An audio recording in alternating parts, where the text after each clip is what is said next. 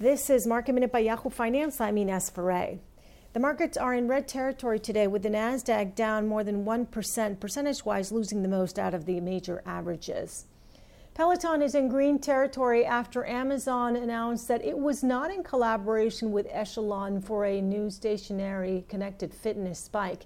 Echelon yesterday had said it had a new bike called the Prime Bike, and it was a bike in collaboration with Amazon. Today, Amazon said that it did not collaborate and asked Echelon to take the branding off of the bike. Pinterest now has a stories feature on its app. It's the latest social network to add stories to its app.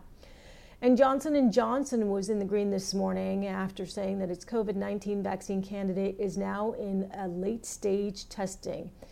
It's a single-dose vaccine, and the company is receiving 60,000 volunteers in a race with Moderna, Pfizer, and AstraZeneca to come up with a vaccine that will be approved by the FDA against COVID-19. For more Market Minute news, head to yahoofinance.com.